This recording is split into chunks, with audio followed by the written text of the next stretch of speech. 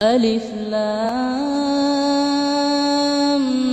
را تلك آيات الكتاب المبين إنا أنزلناه قرآنا عربيا لعلكم تعقلون.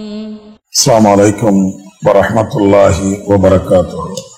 கணேஷ் நிறைந்த எல்லாம் வல்ல ஏக இறைவனின் நல்லடியார்களே, வல்லல்லாஹ் இந்த உலகத்திலே மனித சமுதாயத்தை படைத்து அவனுக்கு பல்வேறு விதமான சட்டங்களையும் செயல் திட்டங்களையும் அவன் வகுத்து கொடுத்து இருக்கிறான். இந்த மனித சமுதாயத்தை படைத்து அவனுக்கு பல்வேறு வணக்க வழிபாடுகளை சொல்லிக் கொடுத்ததனுடைய காரணத்தை அல்லாஹ் சொல்லுகின்ற பொழுது, மறுமையில் மகத்தான ஒரு வெற்றியை இவர்கள் அடைய வேண்டும், நரகம் என்ற அந்த கொடிய வேதனையில இருந்து காப்பாற்றப்பட வேண்டும் என்பதுதான் அதற்கு முழுமையான நோக்கம், காரணம் என்பதையும் திருமறை குர்ஆனிலே இறைவன் சொல்லி காட்டுகிறார். இந்த அடிப்படையில் தான் உலகத்தில் வாழுகின்ற எண்ணற்ற இஸ்லாமியர்கள் நாம் இறந்ததற்கு பின்னால் ஒரு வாழ்வு உண்டு, அதிலே விசாரணை இருக்கிறது, நல்லவர்களாக உலகத்தில் வாழ்ந்தோம் என்றால் மறுமையிலே சொர்க்கம் கிடைக்கும், தீயவர்களாக கெட்டவர்களாக இறைவனுடைய கட்டளைக்கு மாறு செய்தவர்களாக உலகத்தில் வாழ்ந்திருப்போம் என்றால் மறுமையிலே அந்த நரகம் கிடைக்கும் என்றெல்லாம் நாம் நம்புகிறோம். இந்த நேரத்திலே இறைவன் இன்னொரு கோணத்திலையும் நமக்கு மறுமையை பற்றி தெளிவுபடுத்துகிறார். இந்த மறுமையை நம்பக்கூடிய நீங்களும் கூட உலகத்திற்குத்தான் அதிக முக்கியத்துவம் தருகிறீர்கள். மறுமையா உலகமா என்று வருகின்ற பொழுதே மறுமையை பின்னால் பார்த்துக் கொள்ளலாம், மரணத்திற்கு பின்னால் ஒரு வாழ்வு இருக்கிறது, அதை இன்னொரு நேரத்தில் நாம் கவனித்துக் கொள்ளலாம். ஆனால் அதை விட இப்பொழுது நாம் கவனத்தில் கொள்ள வேண்டியது இன்மைதான் என்ற சிந்தனையில் நீங்கள் இருக்கிறீர்கள் என்பதையும் திருமறை குர்ஆனிலே அல்லாஹ் தெளிவுபட நமக்கு கூறி காட்டுகிறார். பல் தூசிரூனல் ஹயாத்தத் துன்யா வல் ஆகிரத்து கைரும் வ அப்கா. நீங்கள் இந்த உலக வாழ்க்கையை தேர்ந்தெடுத்து செயல்பட்டு கொண்டு இருக்கிறீர்கள், ஆனால் மறுமை என்பதுதான் நிரந்தரமானது, சிறந்தது என்று அல்லாஹ் இந்த வசனத்திலே குறிப்பிடுகிறார். மறுமையை நம்பியவர்களாக இருந்தாலும் மகத்தான வெற்றி அதுதான் என்று நாம் எண்ணிக்கொண்டு இருந்தாலும் சில நேரங்களிலே இன்மையா மறுமையா என்று வருகின்ற பொழுது மறுமையை பின்னால பார்த்துக் கொள்ளலாம், உலகம்தான் இப்பொழுது நமக்கு தேவை என்ற சிந்தனை உடையவர்களும் ஈமான் கொண்டவர்களில் இஸ்லாத்தை ஏற்றுக்கொண்டவர்களில் சில பேர் இருப்பார்கள் என்பதைத்தான் இந்த வசனம் நமக்கு தெளிவுபட சுட்டி காட்டுகிறது. அதே நேரத்திலே நபி அவருடைய காலகட்டத்திலே இது போன்ற வசனங்கள் இறக்கி அருளப்படுகின்ற பொழுது அவர்களுடைய மனநிலை எப்படி இருந்தது, அவர்களுடைய சிந்தனைகள் எப்படி எல்லாம் இறைவன் அமைத்து தந்திருக்கிறார் என்பதையெல்லாம் ஹதீஸிலே படிக்கின்ற பொழுது மிக மிக ஆச்சரியமான சில உண்மைகள் நமக்கு வெளிப்படுகிறது. மறுமைதான் சிறந்தது என்றால் அந்த மறுமைக்காக வேண்டி தன்னையே தன்னுடைய குடும்பத்தையே அர்ப்பணிக்கக்கூடிய ஒரு சமுதாயமாக அன்றைக்கு வாழ்ந்த அந்த சமுதாயம் இருந்தது. அவர்கள் மறுமையை பார்த்தது இல்லை, மறுமதை கேள்விப்பட்டு இருப்பார்கள். இறைவனும் இறை தூதரும் சொன்ன அந்த செய்தியை அவர்கள் ஓரளவுக்கு கேள்விப்பட்டு இருப்பார்கள், அவ்வளவுதான். இன்றைக்கு நாம் வேத புத்தகத்திலே படிக்கிறோம், ஹதீஸ்களிலே படிக்கிறோம். அவர்கள் இந்த செய்திகளை நபி அவர்களிடத்தில் நேரடியாக கேட்டிருப்பார்கள். இதுதான் நமக்கும் அவர்களுக்கும் வேறுபாடு. ஆனாலும் கூட அந்த மறுமை மேல அவங்க வைத்திருக்கக்கூடிய அசைக்க முடியாத நம்பிக்கை, அதிலே வெற்றி பெற வேண்டும் என்பதற்காக இந்த உலகத்திலே அவர்கள் செய்த அந்த தியாகங்கள் கொஞ்ச நெஞ்சம் அல்ல. உதாரணத்திற்கு சொல்ல வேண்டும் என்றால் ஜாபிர் இப்னு அப்துல்லா என்கக்கூடிய ஒரு நபித்தோழர். இந்த நபித்தோழர் பிரபல்யமான ஒரு நபித்தோழர், ஏராளமான ஹதீஸ்களை அறிவித்த ஒரு நபித்தோழர். இன்னும் சொல்ல வேண்டும் என்றால் இன்றைக்கும் ஹஜ்ஜி செய்கிறோமே, ஹஜ்ஜி செய்வது அல்லது உம்ரா செய்வது சம்பந்தமாக மிக கூடுதலான தகவல்களை தந்தவர் இந்த ஜாபிர் இப்னு அப்துல்லா தான். அவ்வளவு அற்புதமான ஒரு மனிதர். இவர்கள் செய்த, இவருடைய குடும்பத்தார்கள் செய்த ஒரு தியாகத்தை நாம் பார்த்தோம் என்றால் நம்மெல்லாம் அவருடைய கால் தூசி கூட சமமில்லை என்று சொல்லிவிடலாம். அந்த அளவிற்கு மகத்தான தியாகங்களை அந்த குடும்பம் செய்திருக்கிறது.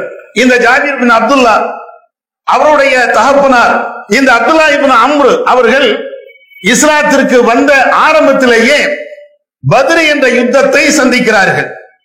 மிக கடுமையான ஒரு யுத்தம், வரலாற்றில் இன்றைக்கு நாம் படிக்கிறோம்.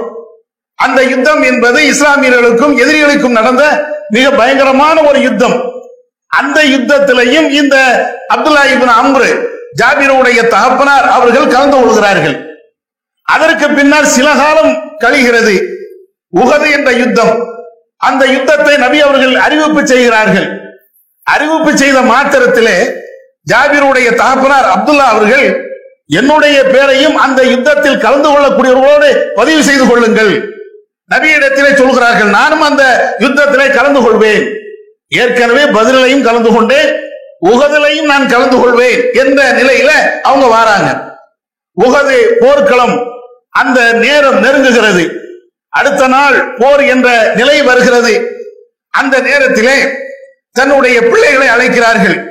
அவருக்கு ஏறத்தாழ 10 பிள்ளைங்க, 9 பேர் பெண் பிள்ளைகள், ஒரே ஒருவர் தான் ஆண் பிள்ளை, அவர் தான் ஜாபிர். இந்த ஜாபிரோடு சேர்த்து 9 பெண் பிள்ளைகளோடு சேர்த்து ஏறத்தாழ அப்துல்லா அவர்களுக்கு 10 பிள்ளைங்க. இந்த நேரத்தில் ஜாபிரை கூப்பிடுகிறார்கள். அடுத்த நாள் போர் நடக்க இருக்கக்கூடிய அந்த நேரத்தில் ஜாபிரை அழைத்து அப்துல்லா இப்னு அம்ர் அவங்க சொல்றாங்க, மகனே, உலகத்திலேயே எனக்கு மிக மிக விருப்பமான ஒருவர் என்றால் அது நீ தான். பெற்ற பிள்ளையிடத்தில் அவர் பேசுகிறார். எனக்கு ரொம்ப தேவையான, எனக்கு விருப்பமான பிள்ளைகள்ல நீ ஒரு ஆளுதான், ரசூலுல்லாவை தவிர. ரசூலுல்லாவும் எனக்கு விருப்பமான ஆளுதான், அதே போல நீனும் எனக்கு விருப்பமான ஆளுதான். உலகத்திலே அதிகம் நேசிக்கக்கூடியவர்கள் ரசூலுல்லாஹ், அதே மாதிரி நானும் உன்னை நம்பி இருக்கிறேன் அப்படின்னு சொல்லிட்டு அவங்க சொல்றாங்க, மகனே, நாளை தினம் யுத்தம் நடக்க போகிறது. அது உஹது என்ற அந்த யுத்தம் உனக்கு எல்லாமே தெரியும். இந்த யுத்தத்திலே நான் ஷஹீதாக ஆக்கப்படுவேன் என்று எண்ணுகிறேன். அடுத்த நாள் கடுமையான யுத்தம் நடக்கும். கண்டிப்பாக மரணம் தான் எனக்கு பரிசாக இருக்கும். நான் இறந்து விடுவேன், எனக்கு அதை பற்றி கவலையும் இல்லை. இறைவிடத்தில் நான் போய் சேர்ந்து விடுவேன். ஆனால் இங்கே 9 பெண் பிள்ளைகள் இருக்கிறது. உன் கூட பிறந்த சகோதரிகள் 9 பெண் பிள்ளைகள் உன்னிடத்தில் இருக்கிறார்கள். அவர்களை போற்றி சீராட்டி வளர்க்க வேண்டிய பொறுப்பும் கடமையும் உனக்கு இருக்கிறது. அடுத்து இன்னொன்னு சொல்றாங்க, என்கிட்ட பெரிய சொத்துக்கள் கிடையாது, ஆனால் ஏராளமான கடன்கள் இருக்கிறது. போர்ல நான் கொலை செய்யப்பட்டு விட்டேன் என்றால் அந்த கடனை அடைக்க வேண்டிய பொறுப்பும் உன்னை சார்ந்தது. யார்கிட்ட சொல்றாங்க? ஜாபிர் இப்னு அப்துல்லா தன்னுடைய மகனிடத்தில் அவர்கள் சொல்லி காட்டுகிறார்கள். மகன் என்ன பெரிய கலெக்டர் பார்க்கக்கூடியவரா, மிகப்பெரிய அனுபவசாலியா? அவர் ரொம்ப சின்ன பிள்ளை, ஒரு 14 வயசு அல்லது 15 வயசு இந்த மாதிரி வயசா தான் இருக்கும். அவருடைய கூட பிறந்த சகோதரிகளும் ரொம்ப ரொம்ப சின்ன பிள்ளைங்க. வரலாற்றுல ஹதீஸ்கள்ல இதை நாம பார்க்கலாம். தகப்பனார் தான் அங்கே குடும்பத்தினுடைய மிக முக்கியமான தூணாக இருக்கிறார். குடும்பத்தினுடைய வருவாய்க்கு, பிள்ளைகளை கவனிப்பதற்கு, அவர்களுடைய தேவைகளை பூர்த்தி செய்வதற்கு அத்தனைக்கும் இந்த தகப்பனார் தான். அவர் தான் போருக்கு போறேங்கிறாரு, நான் இறப்பேன் அப்படிங்கிறாரு. மகனை கூப்பிட்டு வச்சு இவ்வளவு பெரிய பிரச்சனை இருக்குது, நான் போய் சேர்ந்துருவேன், நீ தான் அவைகள் அனைத்தையும் பார்க்க வேண்டும் என்று சொல்கிறார்கள். அதை போன்று அடுத்த நாள் உஹது என்ற யுத்தம் நடக்கிறது. அந்த யுத்தத்திலே அப்துல்லா இப்னு அம்ர் என்கக்கூடிய இந்த நபி தோழர் கடுமையாக போராடி அவர்கள் கொலை செய்யப்படுகிறார்கள், ஷஹீதாக ஆக்கப்படுகிறார்கள். ஷஹீதாக ஆக்கப்பட்டதற்கு பின்னால் அப்துல்லாவுடைய குடும்பத்தை சார்ந்த சில பேரு அந்த உடலை எடுத்துக்கிட்டு நேரடியாக ஜாபிருடைய வீட்டுக்கு, அப்துல்லாவுடைய வீட்டுக்கே கொண்டு வந்துடுறாங்க. கொண்டு வந்தாச்சுன்னா ஜனாசா இருக்கிறது, ஜனாசா முழுவதும் அப்படியே துணிகளால் போர்த்தப்பட்டு இருக்கிறது. ஜாபிர் அங்க இருக்கிறாங்க, குடும்பத்தார்கள் எல்லாருமே அங்க இருக்கிறாங்க. ஜாபிருக்கு ஒரு ஆசை, தன்னுடைய தகப்பனாருடைய முகத்தை இறுதியாக ஒரே ஒரு முறை பார்க்கலாம் அப்படின்ட்டு. அப்ப அந்த ஆசையின் நிமித்தமாக முகத்தை அப்படியே திறந்து பார்க்கலாம் என்று துணியை போய் அப்படியே எடுக்க போறாங்க. குடும்பத்துல உள்ளவங்க எல்லாருமே தடுக்கிறாங்க, எடுத்துறாத, முகத்தை விட்டும் அந்த துணியை நீ எடுத்துறாத, வேண்டாம் அப்படின்னு தடுக்கிறாங்க. கொஞ்சம் அப்படியே ஓரமா போய் உட்கார்ந்துறாரு. திரும்பவும் ஆசை, மீண்டும் அந்த வராரு, குடும்பத்தில் இருக்கக்கூடியவங்க எல்லாருமே தடுக்கிறாங்க அப்படின்னு சொல்லிட்டு ஓரமா போய் உட்கார்ந்துறாரு. மீண்டும் அந்த நேரத்தில் ரசூலுல்லாஹ் ஜாபிருடைய தகப்பனாருடைய உடலை பார்ப்பதற்காக அல்லாஹ்வுடைய தூதர் அங்கே வருகிறார்கள். வந்த உடனே ரசூலுல்லாஹ் நிக்கிறாங்க, ஜாபிருடைய குடும்பத்தார்கள் இருக்கிறாங்க. ஜாபிர் மீண்டும் போய் அந்த உடலுடைய துணியை எடுத்து பார்க்கலாம் என்று முற்படுறாங்க. முகத்தில் கிடந்த அந்த துணியை எடுத்து பார்த்தாச்சுன்னா ஜாபிருடைய தகப்பனாருடைய முகம் அப்படியே சிதைக்கப்பட்டு இருக்கிறது. கொடூரமாக கொலை செய்திருக்கிறார்கள், சிதைத்து இருக்கிறார்கள். அந்த முகத்தை பார்த்த உடனே ஜாபிருடைய மாமி, அதாவது அப்துல்லாவுடைய சகோதரி ஓ என்று சத்தம் போடுறாங்க. நபி அவர்களும் பக்கத்துல நிக்கிறாங்க. அந்த உடலை பார்க்கக்கூடிய அளவிற்கு இல்ல, மிக கொடூரமாக அவர்கள் கொலை செய்யப்பட்டு இருக்கிறார்கள். நபி அவர்கள் பார்த்து விட்டு, யாரப்பா சத்தம் போட்டு அழுகிறது, என்ன பிரச்சனை அப்படின்னு சொல்லிட்டு ரசூலுல்லாஹ் சொல்றாங்க, நீங்க அழுதாலும் சரி அழுகாமல் இருந்தாலும் சரி, ஆனால் இவருக்கு இறைவன் கொடுத்த மதிப்பும் கண்ணியமும் என்னவென்று தெரியுமா? வானவர்கள் வந்திருக்கிறார்கள், தங்களுடைய ரெக்கைகளை இந்த ஜனாசாவிற்காக வேண்டி விரித்து நிழல் கொடுத்து கொண்டே இருக்கிறார்கள். அவ்வளவு பெரிய அருள் அல்லாஹ் இவருக்காக செய்திருக்கிறார். இந்த ஜனாசா உயர்த்தப்படுகின்ற வரை, கபர்ல கொண்டு போய் அடக்கம் செய்யப்படுகின்ற வரை இதே நிலைதான் அப்படின்னு சொல்லி நபி அவர்கள் சொல்கிறார்கள். அதற்கு பின்னால் அந்த உடல் மீண்டும் உஹத் சஹாபாக்கள் எல்லாரும் எங்கே அடக்கம் செய்யப்பட்டார்களோ அந்த இடத்திலேயே ஜாபிருடைய தகப்பனாருடைய உடலும் அடக்கம் செய்யப்படுகிறது. இவ்வளவு பெரிய நிலை, குடும்ப பாரத்தை அப்படியே தலையில சுமந்துட்டு இருக்கிறாரு. தகப்பனார் இல்ல, அதே நேரத்துல 9 பொம்பளை பிள்ளைங்க, இவர் ஒரு ஆளுதான் ஆம்பளை பிள்ளை, கடன் வேற இருக்கிறது. இந்த சூழலில் இவர் தான் ஒட்டுமொத்த குடும்பத்தினுடைய பொறுப்பையும் தன்னுடைய தலையில சுமந்துட்டு இருக்கிறார். கொஞ்ச நாள் போகுது, கடன்காரர்கள் ஒவ்வொரு ஆளா வராங்க. அவங்களுடைய தகப்பனார் கடன் வாங்கி இருந்தாங்களா இல்லையா, கடன் கொடுத்த ஒவ்வொரு ஆளாக ஜாபிருடைய வீட்டுக்கு வராங்க. ஜாபிரே, கடனை கொடுத்துருங்க, உங்க தகப்பனார் வாங்கிய கடன், அதுக்கு நீங்க தான் பொறுப்பு, நீங்க தான் தருவீர்கள், எனவே உடனே தரணும். ஜாபிர் கேட்கிறாங்க, இல்ல ஏன்டா அவ்வளவு காசு இல்ல, பணம் வரட்டும் நான் தருகிறேன் அப்படின்னாலும் கேட்கல. எந்த அளவுக்கு ஜாபிர் கெஞ்சுறாங்கன்னா, என்னுடைய தகப்பனார் கடன் வாங்கினது உண்மைதான், ஆனா நீங்க கொஞ்சம் கால அவகாசம் தாங்க, அப்படி இல்லைன்னா கடன்ல கொஞ்சம் பாதியாவது குறைச்சுக்கிடுங்க, நான் ஏதாவது கஷ்டப்பட்டு உங்களுக்கு நான் எப்படியாவது திரும்ப தந்துடுறேன் அப்படிங்கிறாங்க. ஆனாலும் கடன் கொடுத்தவர்கள் இவருடைய வாக்கை, இவருடைய பேச்சை கேட்பதற்கு தயாரா இல்ல. காசை வச்சிரு, வாங்கிய கடனை உடனே கட்டி விடு அப்படிங்கிறாங்க. இவர்களுக்கு ஒரு வழியும் தெரியல. கொஞ்ச நாள் போகுது, மீண்டும் கடன்காரர்கள் இவருடைய வீட்டை அடிக்கிறார்கள். வேற வழியே இல்ல, ரசூலுல்லாஹ்ட்ட போறாங்க. அல்லாஹ்வின் தூதரே, கடன்காரர்கள் கடுமையாக நெருக்கடி கொடுக்கறாங்க, என்னால தாங்க முடியல, நீங்க ஏதாவது கடன்காரர்கள்ட்ட பேசுங்களேன், அந்த கடனை தள்ளுபடி பண்றதுக்கோ அல்லது அவகாசம் தருவதற்கோ நீங்க போய் பேசுங்க. நபி அவர்கள் இவருடைய குடும்பத்தை பற்றி நன்கு தெரிஞ்சவர் தானே. அல்லாஹ்வுடைய தூதர், சரி நான் போய் பேசுறேன் அப்படின்னு சொல்லி கடன்காரர்கள்ட்ட எல்லாம் ரசூலுல்லாஹ் போய் பேசுறாங்க. ஜாபிருக்கு ஆதரவாக கொஞ்சம் அவகாசம் கொடுங்க அல்லது கொஞ்சம் கடனை குறைத்து கேளுங்க. ஆனாலும் ரசூலுல்லாஹ் பேச்சையும் யாரும் கேட்கல. அதெல்லாம் கிடையாது, கண்டிப்பா தந்தே தீரணும் அப்படிங்கிறாங்க. ஒரு கட்டத்துல ரசூலுல்லாஹ்வே ஜாபிர்கிட்ட சொல்றாங்க, ஜாபிரே நம்ம பேச்சையும் கேட்கல, உன் பேச்சையும் கேட்கல, என்ன செய்யறது தெரியல என்ற கருத்துப்பட நபி அவர்களும் அப்படியே கொஞ்சம் பின்வாங்குறாங்க. ஜாபிர் அப்படியே இருக்கிறாங்க. கடனை அடைச்சு தீரணும், கடன்காரர்கள் மன்னிப்பதோ அல்லது கால அவகாசத்தை கொடுக்கக்கூடிய நிலையிலேயோ அவங்களும் இல்ல. மிக கடுமையான நெருக்கடி ஜாபிருக்கு. 9 பொம்பளை பிள்ளையும் இருக்குது, அவ கூட பிறந்த பிள்ளைங்களும் அவர்கிட்ட இருக்குது. கடுமையான நெருக்கடி. அந்த நேரத்தில் தான் வேற வழியே இல்ல, ரசூலுல்லாஹ்ட்ட திரும்பவும் ஜாபிர் வராங்க. அல்லாஹ்வின் தூதரே, என்னால தாங்க முடியாது, கடன்காரர்கள் மீண்டும் மீண்டும் இருக்கிறாங்க, என்னிடத்தில் பெரிய சொத்துனா இல்ல, ஒரு சின்ன தோப்பு இருக்குது, அந்த தோப்புல வருகின்ற கொஞ்ச நெஞ்ச பேர்த்தம்பளம் தான் இருக்குது, அதை வச்சு என்னால ஒண்ணும் செய்ய முடியாது, நீங்க தான் தீர்வு சொல்லணும். உடனே ரசூலுல்லாஹ் சொல்றாங்க, ஜாபிரே உன் தோப்புக்கு போ, அங்க இருக்கக்கூடிய அந்த பேர்ச்சம்பளங்களை அப்படியே பறித்து ஒரு இடத்துல கொஞ்சம் குமியலா வச்சிரு, நான் வருகிறேன். ஜாபிர் அதே மாதிரி வாராங்க. இருக்கக்கூடிய பழத்தை அப்படியே பறிச்சு கொஞ்சம் கொஞ்சம் குவியலா, சின்ன சின்ன குவியலா அங்க வைக்கிறாங்க. உடனே ரசூலுல்லாஹ் சொல்றாங்க, ஜாபிரே ஏற்கனவே உன்னுடைய தகப்பனாருக்கு கடன் கொடுத்தார்களோ அந்த கடன் கொடுத்த அத்தனை பேர்களுமே நீங்க அழைச்சிட்டு வாங்க. எல்லாரும் வாராங்க, ஜாபிர் அழைப்பு கொடுக்கறாங்க, அத்தனை பேர் வாராங்க. ரசூலுல்லாஹ் ஜாபிர்கிட்ட சொல்றாங்க, ஜாபிரே அவருக்கு அளந்து அளந்து கொடுங்க, கடன்காரர் இருக்கிறாங்களா இல்லையா, அந்த கடன்காரர்களுக்கு இந்த பேருத்தம்பளத்துல இருந்து அளந்து அளந்து கொடுங்க. ஜாபிர் அளந்து அளந்து கொடுக்கறாங்களாம். ஏன் நபி அவர்கள் அங்கே துஆ செய்தார்கள்? இறைவனுடைய பரக்கத்து அங்கே ஏற்படுகிறது. இறைவனுடைய பரக்கத்தின் காரணத்தினால வந்த கடன்காரர்கள் அத்தனை பேர்களுமே தங்களுடைய கடனுக்கு தேவையான அந்த செல்வத்தை அங்கே இருந்து எடுத்துட்டு போறாங்க. கடைசியா ஜாபிர் சொல்லுவாங்க, நான் முதல்ல எவ்வளவு குமிச்சு வச்சேனோ அது அப்படியே இருந்தது. எல்லாரும் எடுத்துட்டு போயிட்டாங்க, அது அப்படியே இருந்தது.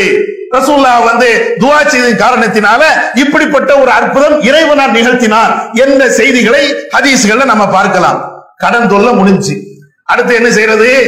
இவருக்கும் கல்யாணம் பண்ணணும். சின்ன பிள்ளை, குடும்பத்தில் இருக்கக்கூடிய 9 பொம்பளை பிள்ளைகளையும் கட்டி கொடுக்கணும். என்ன நிலை? ஒரு முறை இவர் போருக்கு போறாரு. ஜாபிர் போருக்கு போயிட்டு வேகமாக திரும்பி வருகிறார். அவற்றை இருக்கக்கூடிய அந்த ஒட்டகம் சண்டித்தனம் பண்ணக்கூடியது. ஏன்னா ஏழை தானே, அவற்றை சின்ன ஒட்டகம் அல்லது ரொம்ப மோசமான நிலையில உள்ள ஒட்டகம் தானே வச்சிருப்பாரு. பெரிய பெரிய செல்வந்தர்கள் வச்சிருப்பாங்களே, அந்த அளவுக்கு உயர்தரமான ஒட்டகம் இவற்றை இருக்காது தானே. அப்ப இந்த அடிப்படையில இவருடைய ஒட்டகம் சண்டித்தனம் பண்ணுது. ரசூலுல்லாஹ் பயணத்துல வாராங்க, ஜாபிரும் வாராங்க. ரசூலுல்லாஹ் ஜாபிர்ட்ட கேக்குறாங்க, ஜாபிரே என்ன ஒட்டகம் சண்டித்தனம் பண்றா? ஆமா யா ரசூலல்லாஹ், ஒழுங்கா ஓட மாட்டேங்குது. அப்போ ரசூலுல்லாஹ் கேக்குறாங்க, அந்த ஒட்டகத்தை எனக்கு தந்துடுறியா? யா ரசூலல்லாஹ், அதுவே முடியாத ஒட்டகம், அதை போய் நீங்க வாங்குறீங்களா? ஒண்ணும் பிரச்சனை இல்லை, எனக்கு அதை தந்துரு, ஏன் ஒட்டகத்தை நீ வாங்கிக்க. ரசூலுல்லாஹ் ஜாபிர்ட்ட தன்னுடைய ஒட்டகத்தை கொடுத்துட்டு ஜாபிருடைய ஒட்டகத்தை ரசூலுல்லாஹ் வாங்கிக்கிறாங்க. அடுத்து என்ன செய்ய? ஜாபிர் ரசூலுல்லாஹ்வுடைய ஒட்டகத்துல ஏறி கொஞ்சம் வேகமாக போறாரு. ரசூலுல்லாஹ் கேக்குறாங்க, என்ன ரொம்ப வேகமா போறீங்க? குடும்பத்துக்கு மதீனாவுக்கு இவ்வளவு அவசரமா போறதுக்கு என்ன காரணம்? மீண்டும் ரசூலுல்லாஹ் கேக்குறாங்க, அல் நக்கத்தை கல்யாணம் பண்ணிட்டியா அப்படின்னு கேக்குறாங்க. அந்த சூழல் எல்லாத்தையும் புரிஞ்சுக்கிட்டு ஜாபிர் சொல்றாங்க, ஆமா யா ரசூலல்லாஹ், நான் ஒரு கல்யாணம் பண்ணிட்டேன், ஒரு பெண்ணை நான் கல்யாணம் பண்ணிருக்கிறேன். அப்படியா? எந்த பெண்ணை கல்யாணம் பண்ண? விதவை பெண்ணையா அல்லது கன்னி பெண்ணையா? யார கல்யாணம் பண்ண? ஜாபிர் சொல்றாங்க, விதவை பெண்ணை தான் நான் கல்யாணம் பண்ணேன், கன்னி பெண்ணை நான் கல்யாணம் பண்ணல. அப்ப ரசூலுல்லாஹ் கேக்குறாங்க, ஏப்பா நீ சின்ன வயசு தானே, அப்ப சின்ன வயசு பெண்ணை நீ கல்யாணம் பண்ணிருக்கலாமே, எதுக்கு விதவை பெண்ண வயதான ஒரு பெண்ணை நீ கல்யாணம் பண்ணணும்? உடனே ஜாபிர் சொல்றாங்க, அல்லாஹ்வின் தூதரே, என் குடும்பம் தான் உங்களுக்கு தெரியுமே, என்னுடைய தகப்பனார் உஹது போர்க்களத்துல கொலை செய்யப்பட்டாங்களே, என்னுடைய தகப்பனார் கொலை செய்யப்பட்டு அவர் மரணத்தை தழுவுகின்ற அந்த நேரத்துல ஏறத்தாழ 9 பிள்ளைகளை, பெண் பிள்ளைகளை என்னிடத்தில் ஒப்படைச்சிட்டு போனாங்களே, அதெல்லாம் உங்களுக்கு தெரியும்ல, எல்லாம் சின்ன சின்ன பிள்ளைங்க. இப்ப நானும் என்னுடைய வசதிக்கு தக்கன ஒரு கன்னி பெண்ணை திருமணம் முடித்தேன் என்றால், சின்ன வயசு பிள்ளையை திருமணம் முடித்தேன் என்றால், என்னுடைய சகோதரிகள் அத்தனை பேரும் சின்ன பிள்ளைகளா இருக்கிறாங்களே, அவங்களுக்கு யார் தலைவாரி விடுவா? என்னுடைய சகோதரிகளை பாதுகாப்பதற்கு, ஒழுக்கங்களை போதிப்பதற்கு யாருக்கு முடியும்? நானே சின்ன பையன், எனக்கு வாய்த்த அந்த பெண்ணு சின்ன பிள்ளை என்றால் 9 பொம்பளை பிள்ளைங்க வீட்டுல இருக்குது, அந்த பிள்ளைகளை பார்க்கணுமே, அந்த பிள்ளைகளை பராமரிக்கணுமே, அதுக்காக வேண்டித்தான் விதவை பெண்ணை நான் கல்யாணம் பண்ணேன். உடனே நபி அவர்கள் எல்லாத்தையும் கேட்டு, பாரக்கல்லாஹு லக்க வ பாரக்க அலைக்க, அல்லாஹ் உனக்கு அகத்திலும் புறத்திலும் அருள் செய்வானாக என்று நபி அவர்கள் அப்படியே துஆ செய்றாங்க. ஜாபிர் பின் அப்துல்லாவுடைய குடும்பம் இப்படியே சென்று கொண்டே இருக்கிறது. வறுமை வறுமை வறுமை, அவ்வளவு பெரிய வறுமை தான். அதே நேரத்தில் ஜாபிருடைய குடும்பத்தை நபி அவர்கள் நேருக்கு நேராக பார்த்தவர்கள். ஏன்னா சஹாபாக்குடைய நிலை எல்லாம் ரசூலுல்லாஹ்வுக்கு தெரியும். ஒரு கட்டத்துல ஜாபிருடைய வறுமை எல்லாத்தையும் பார்த்துட்டு நபிகள் நாயகம் ஸல்லல்லாஹு அலைஹி வஸல்லம் அவங்க சொல்றாங்க, ஜாபிரே, இன்னும் கொஞ்ச நாள்ல பஹ்ரைன்ல இருந்து ஏராளமான சொத்துக்கள் வரும், காசுகள் வரும். ஏன்னா பஹ்ரைன் என்பது அன்றைக்கு நபி அவருடைய ஆட்சியின் கீழே வந்துருச்சு. அப்ப அங்க அவர்கள் அரசாங்கத்துக்கு கட்ட வேண்டிய வரிகள் அல்லது ஜக்காத்தாக தர வேண்டிய பொருட்கள் எல்லாமே மதீனாவுக்கு வரும். அப்ப ஜாபிர் ரசூலுல்லாஹ் சொல்றாங்க, நிறைய பொருள் அங்க இருந்து வரும்பா, அப்படி வந்தாச்சுன்னா உனக்கு நான் இப்படி தருவேன், இப்படி தருவேன், அப்படி தருவேன். ரசூலுல்லாஹ் ஹதீஸ்லயே அப்படி வருது. நபி அவர்கள் அப்படியே சைகளை சொல்லுவாங்களாம், அங்க இருந்து செல்வம் வந்துருச்சுன்னா உன்னுடைய வறுமையை போக்கக்கூடிய விதத்துல நான் இப்படி தந்துருவேன், அப்படி தந்துருவேன். உடனே ஜாபிருக்கு சந்தோஷம், நம்மளுடைய கஷ்டம் ஓரளவுக்கு தீர்ந்துரும். ஏன்னா ரசூலுல்லாஹ்வே வாக்குறுதி கொடுத்துட்டாங்க, கண்டிப்பாக பாரில இருந்து பொருள் வரும், நமக்கு எல்லா காசும் வந்துரும். அரசாங்கத்துல கேட்கிறது தப்பு கிடையாது. இன்னைக்கும் ஒரு குடிமகனா இருக்கக்கூடியவன் அரசாங்கத்திட்ட செல்வத்தை வாங்குவது, அரசாங்கம் தரும்போது இவன் பெற்றுக் கொள்வது மார்க் அடிப்படையில் குற்றம் கிடையாது. தனி மனுஷன் வாங்குறதா யாசகம் என்ற லிஸ்ட்ல வரும், தப்பு இல்லதானே. அப்ப ரசூலுல்லாஹ் தருவாங்க அப்படின்னு நினைச்சு கொண்டே இருக்கிறாங்க. அதுக்குள்ள ரசூலுல்லாஹ் வஃபாத் ஆயிட்டாங்க. பஹ்ரைன்ல இருந்து காசும் வரல. பணமும் வரல. எப்படி இருக்குன்னு யோசிச்சு பாருங்களேன். அல்லாஹ்வுடைய தூதர் தருவார்கள் என்று எண்ணிக்கொண்டிருக்கக்கூடிய நேரத்தில் நபி அவர்கள் வஃபாத் ஆயிட்டாங்க. அங்க இருந்து காசும் வரல, எல்லாமே முடிஞ்சு போச்சு. அடுத்து அபூபக்கருடைய ஆட்சி. அப்படி அபூபக்கருடைய ஆட்சி வரும்போது அவ்வளவுதான், ரசூலுல்லாஹ் சொன்ன கனவு எல்லாமே போயிடுச்சு. ரசூலுல்லாஹ் தருவாங்க என்று சொன்னது நடைமுறைக்கு சாத்தியம் இல்லாம போயிடுச்சு. அப்படியே இருக்கிறாங்க.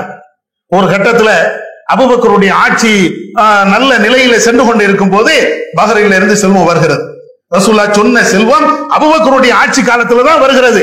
உடனே அபூபக்கர் மக்களுக்கு மத்தியில அறிவிப்பு செய்ய சொல்றாங்க, அரசாங்கம் உங்களுக்கு யாருக்காவது கடன் தர வேண்டி இருக்கும் என்றால் வாங்க, உங்களுடைய கடனை பெற்று செல்லுங்கள். அல்லது அல்லாஹ்வுடைய தூதர் உங்களுக்கு ஏதாவது தருவேன் என்று சொல்லி வாக்குறுதி கொடுத்திருந்தாலும் நீங்க எல்லாரும் அந்த வாக்குறுதியை பெற்று விடுங்கள் அப்படின்னு சொல்லி அபூபக்கர் அவர்கள் மக்களுக்கு பொது அறிவிப்பு செய்ய சொல்றாங்க. ஊர் ஃபுல்லா பொது அறிவிப்பு. பஹ்ரைன்ல இருந்து செல்வம் வந்துருச்சு, கடன் தர வேண்டி இருக்கும் என்றால் உடனே வாங்கிக்கிடுங்க. ரசூலுல்லாஹ் வாக்குறுதி கொடுத்தால் அதையும் வாங்கிக்கிடுங்க. ஜாபிருக்கு மீண்டும் ஒரு சந்தோஷம், ஆஹா வந்துருச்சு, அறிவிப்பு வேற இப்படி வந்துருச்சு.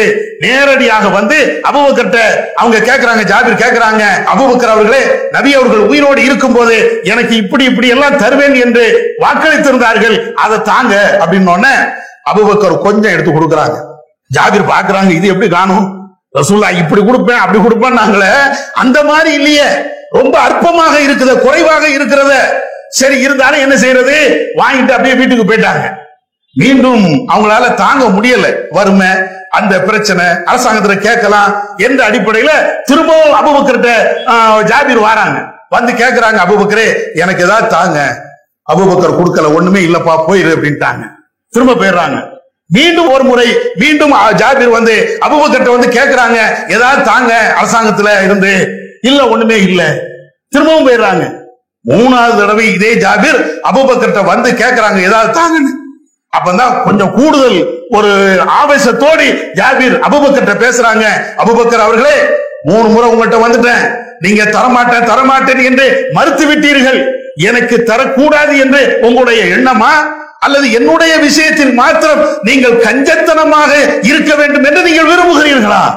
இந்த வார்த்தையை கேட்ட உடனே அபூபக்கர் அவங்களுக்கு கடுமையாக ரோஷம் வருது. ஜாபிரே, உனக்கு தரக்கூடாது என்ற எண்ணம் எனக்கு கிடையாதப்பா, உனக்கு இல்லை என்று சொல்லி எல்லாத்துக்கும் கொடுத்துட்டு உனக்கு மட்டும் மறுக்க வேண்டும் என்ற சிந்தனை கிடையாது. என்னை பார்த்து நீ கஞ்சத்தனம் பண்ணுகிறாய் என்று கேட்கிறாயா, அந்த எண்ணமே எனக்கு கிடையாது. வா, இன்னும் இருக்கிறது 500 திர்ஹங்கள், இதை நீ எடுத்துட்டு போ அப்படிங்கிறாங்க. ஜாபிர் எடுக்கிறாங்க. மீண்டும் அபூபக்கர் கூப்பிடுறாங்க, இது மாத்திரம் இல்ல, இதே மாதிரி 2 மடங்கு நீ எடுத்துக்க. ஒட்டுமொத்தமா எடுக்கிறாங்க 1500 திர்ஹங்கள், அவ்வளவு எடுத்துக்கிட்டு அப்படியே போறாங்க. இந்த ஜாபிர் அவங்களுடைய வரலாறு நீங்க படிச்சு பாத்தீங்கன்னா உண்மையிலேயே ஒரு அற்புதமான ஒரு நிகழ்வு. மறுமைக்காக வேண்டி ஒரு குடும்பமே அர்ப்பணித்தார்கள் என்றால் இதுதான். இவ்வளவு பெரிய வறுமையிலும் இவ்வளவு பெரிய கஷ்டத்திலையும் அவர்கள் இஸ்லாத்திற்காக வேண்டி பாடுபட்ட அந்த பாட்டை நீங்கள் பார்த்தீர்கள் என்றால் இன்னும் கூடுதலாக இருக்கும். 9 பிள்ளைங்க, தகப்பனார் விட்டுட்டு போன கடனு, இது எல்லாத்தையும் தாண்டி வறுமை. இவ்வளவு வறுமையிலையும் ஏறத்தாழ அவர்கள் மாத்திரம் கிட்டத்தட்ட 19 யுத்தங்களில் கலந்து கொண்டிருக்கிறாங்க. ரசூலுல்லாஹ்வுடைய காலத்திலேயே ஜாபிர் இப்னு அப்துல்லா மாத்திரம் 19 யுத்தங்கள். இந்த 19 யுத்தங்களும் எத்தனை ஆண்டு காலம்? மிஞ்சி போனாச்சுன்னா ஒரு 8 வருஷத்துல, ஒரு 7 வருஷத்துல அவர்கள் கலந்து கொண்ட யுத்தங்களுடைய எண்ணிக்கை 19.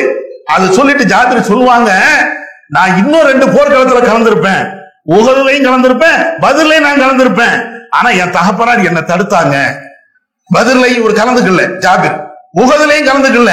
ஏன்னா அவங்க தகப்பனார் சொல்லிட்டாங்க, நீ ரொம்ப சின்ன பிள்ளைப்பா, நீ கலந்து கொள்ள வேண்டாம் என்று என்னுடைய தகப்பனார் அந்த 2 யுத்தத்திலே தடுக்கவில்லை என்றால் நபி அவர்கள் கலந்து கொண்ட அந்த யுத்தத்திலே நான் கலந்து கொண்டிருப்பேன். நம்மளையும் யோசிச்சு பாருங்க, இந்த ஜாபிருடைய குடும்பத்தை யோசிச்சு பாருங்க. நமக்கு ஒரு சின்ன வறுமை என்றால், குடும்பத்தில் ஒரு பிரச்சனை என்றால், அல்லது வேற ஏதாவது கஷ்டங்கள், சிக்கல்கள், வியாபாரத்துல, தொழில, படிப்புல ஏதாவது பிரச்சனைன்னா, எனக்கு ஜமாத் வேண்டாம்டா, எனக்கு கொள்கை வேண்டாம், எல்லாம் பார்த்துக்கிடுவோம், நீனா எனக்கு உதவி செஞ்ச, அவனா எனக்கு உதவி செய்தான் என்று எப்படி இல்லாம பேசுகிறோமே. இன்னும் சில பேரு தொழுகை கிடையாது, நோம்பு கிடையாது, இறைவனுக்கு செய்ய வேண்டிய வணக்க வழிபாடுகள் எதுவுமே கிடையாது. ஏன்? அல்லாஹ் எனக்கு இவ்வளவு பெரிய கஷ்டத்தை தந்தானே, எனக்கு சுபிச்சமான ஒரு வாழ்க்கை தந்தானா, எதுக்கு அவனை வணங்க வேண்டும் என்று எகத்தாளமாக சில பேர் பேசுகின்ற நிலையும் இன்றைக்கு நம்ம பார்க்கிறோமே. ஜாபிர் இப்னு அப்துல்லாஹ்வுடைய வாழ்க்கையை பாருங்க. எவ்வளவு கஷ்டம், எவ்வளவு வறுமை, எவ்வளவு சிரமம். தகப்ப இல்லாத குடும்பம், அதே நேரத்தில் அத்தனை குடும்பத்தையும் இவரே தன்னுடைய தலையில சுமந்து கொள்ளக்கூடிய அந்த நிலை, ஜமாத்து பணிகளையும் சுமந்து கொள்ளக்கூடிய நிலை, இஸ்லாத்திற்காக வேண்டி போர் செய்கின்ற அந்த பணியும் சுமந்து கொள்ளுகின்ற நிலை. எதா இருந்தால் இன்னும் சொல்ல போனார் ஏராளமான ஹதீஸ்களையும் அறிவித்தார். 1-2 ஹதீஸ் அறிவிக்கல, அவ்வளவு ஹதீஸையும் அறிவித்தார். இதுதான் மறுமைக்கு அர்ப்பணிக்கக்கூடிய ஒரு குடும்பம் என்றார். இப்ப அல்லாஹ் சொல்றானே, வலல் ஆகிரத்து கைரும் அபுகா, மறுமைதாப்பா சிறந்தது. இந்த உலகம்ங்கிறது அழிவுக்கூடியதுப்பா. இன்னைக்கு இருந்தாலும் நாளைக்கு நீனும் சாகுவ, எல்லாரும் சாகுவாங்க, நினைச்சு பாரு என்று குர்ஆன்ல ஒவ்வொரு தடவையும் திரும்ப திரும்ப சொல்றானே. அதற்கு எடுத்துக்காட்டாதான் இவங்க. நம்மளுக்கு அதான் வேணும், அனைத்துமே அழியக்கூடியது என்று திருமறை குர்ஆன்ல அல்லாஹ் சொல்றானே. அந்த அடிப்படையில நீங்களா இருந்தாலும் நானா இருந்தாலும் அத்தனை பேரும் அறிவோம். அல்லாஹ் ஒருத்தன் தான் நித்திய ஜீவனாக இருப்பான். அதனால இந்த மறுமைக்காக வேண்டி நம்முடைய வாழ்க்கையை அமைத்துக் கொள்வோம். சஹாபாக்குடைய வரலாறு, நபியுடைய காலத்தில் நடந்த அந்த தியாக வரலாறுகள் கேட்பது சும்மா ரசிச்சுட்டு போறதுக்கு இல்ல, நம்மால் முடிந்த அளவிற்கு இந்த இஸ்லாமிய பணிகள், தாவா பணிகள், ஜமாத்து பணிகள், 4 பேருக்கு நல்ல உபகாரங்கள் செய்யக்கூடிய அந்த பணிகள், இவைகள் அனைத்துமே மறுமையை நாம முன்னிறுத்தி செய்கிறோம் என்றால் அதுதான் உலகத்தை விட மறுமையை நாம சிறப்பாக தேர்ந்தெடுத்து விட்டோம் என்ற அர்த்தம். இதைத்தானே அல்லாஹ் குர்ஆன்ல சொல்றான். இந்த வாழ்க்கையை தானே அல்லாஹ் பாராட்டி சொல்கிறான். கபருக்கு போகும்போது நம்ம கூட வர்றது நாம செய்த இந்த நற்பணிகள் வரும், இறைவனுக்காண்டி செய்துவிட்ட இந்த பணிகள் வரும், இறைவனுக்காண்டி செய்துவிட்ட இந்த தான தர்மங்கள் வரும். வேற எது வரும்? ஜமாத்து தலைவர் வரமாட்டாரு, நம்முடைய தகப்பனார் வரமாட்டாங்க, நம்முடைய பிள்ளைகள் வரமாட்டாங்க, நம்முடைய பெற்றோர்கள் வரமாட்டாங்க, எவனும் வரமாட்டான். கபரு குழியில கேட்கக்கூடிய கேள்விகளுக்கு பதில் சொல்றதுக்கு நாம சம்பாதித்து வைத்திருக்கக்கூடிய இந்த நற்கர்மங்கள் தான், இந்த மறுமைக்காண்டி செய்துவிட்ட, இறைவனுக்காண்டி செய்துவிட்ட இந்த நல்ல அமல்கள் தான். அதுதான் நமக்கு பதில் சொல்லுமே தவிர, நமக்கு பதில் சொல்வதற்கு உறுதுணையாக இருக்குமே தவிர வேற எதுவும் இருக்காது என்பதை புரிந்து கொள்ளணும். இது போன்ற ஒரு வாழ்க்கையை முடிந்த அளவிற்கு நாமும் வாழ்வதற்கு பழகிக் கொள்ளணும். வல்ல அல்லாஹ் அந்த பாக்கியத்தை நம் அனைவருக்கும் தந்துவானாக. வாஹிர் தவானா அல்ஹம்துலில்லாஹி ரப்பில் ஆலமீன்.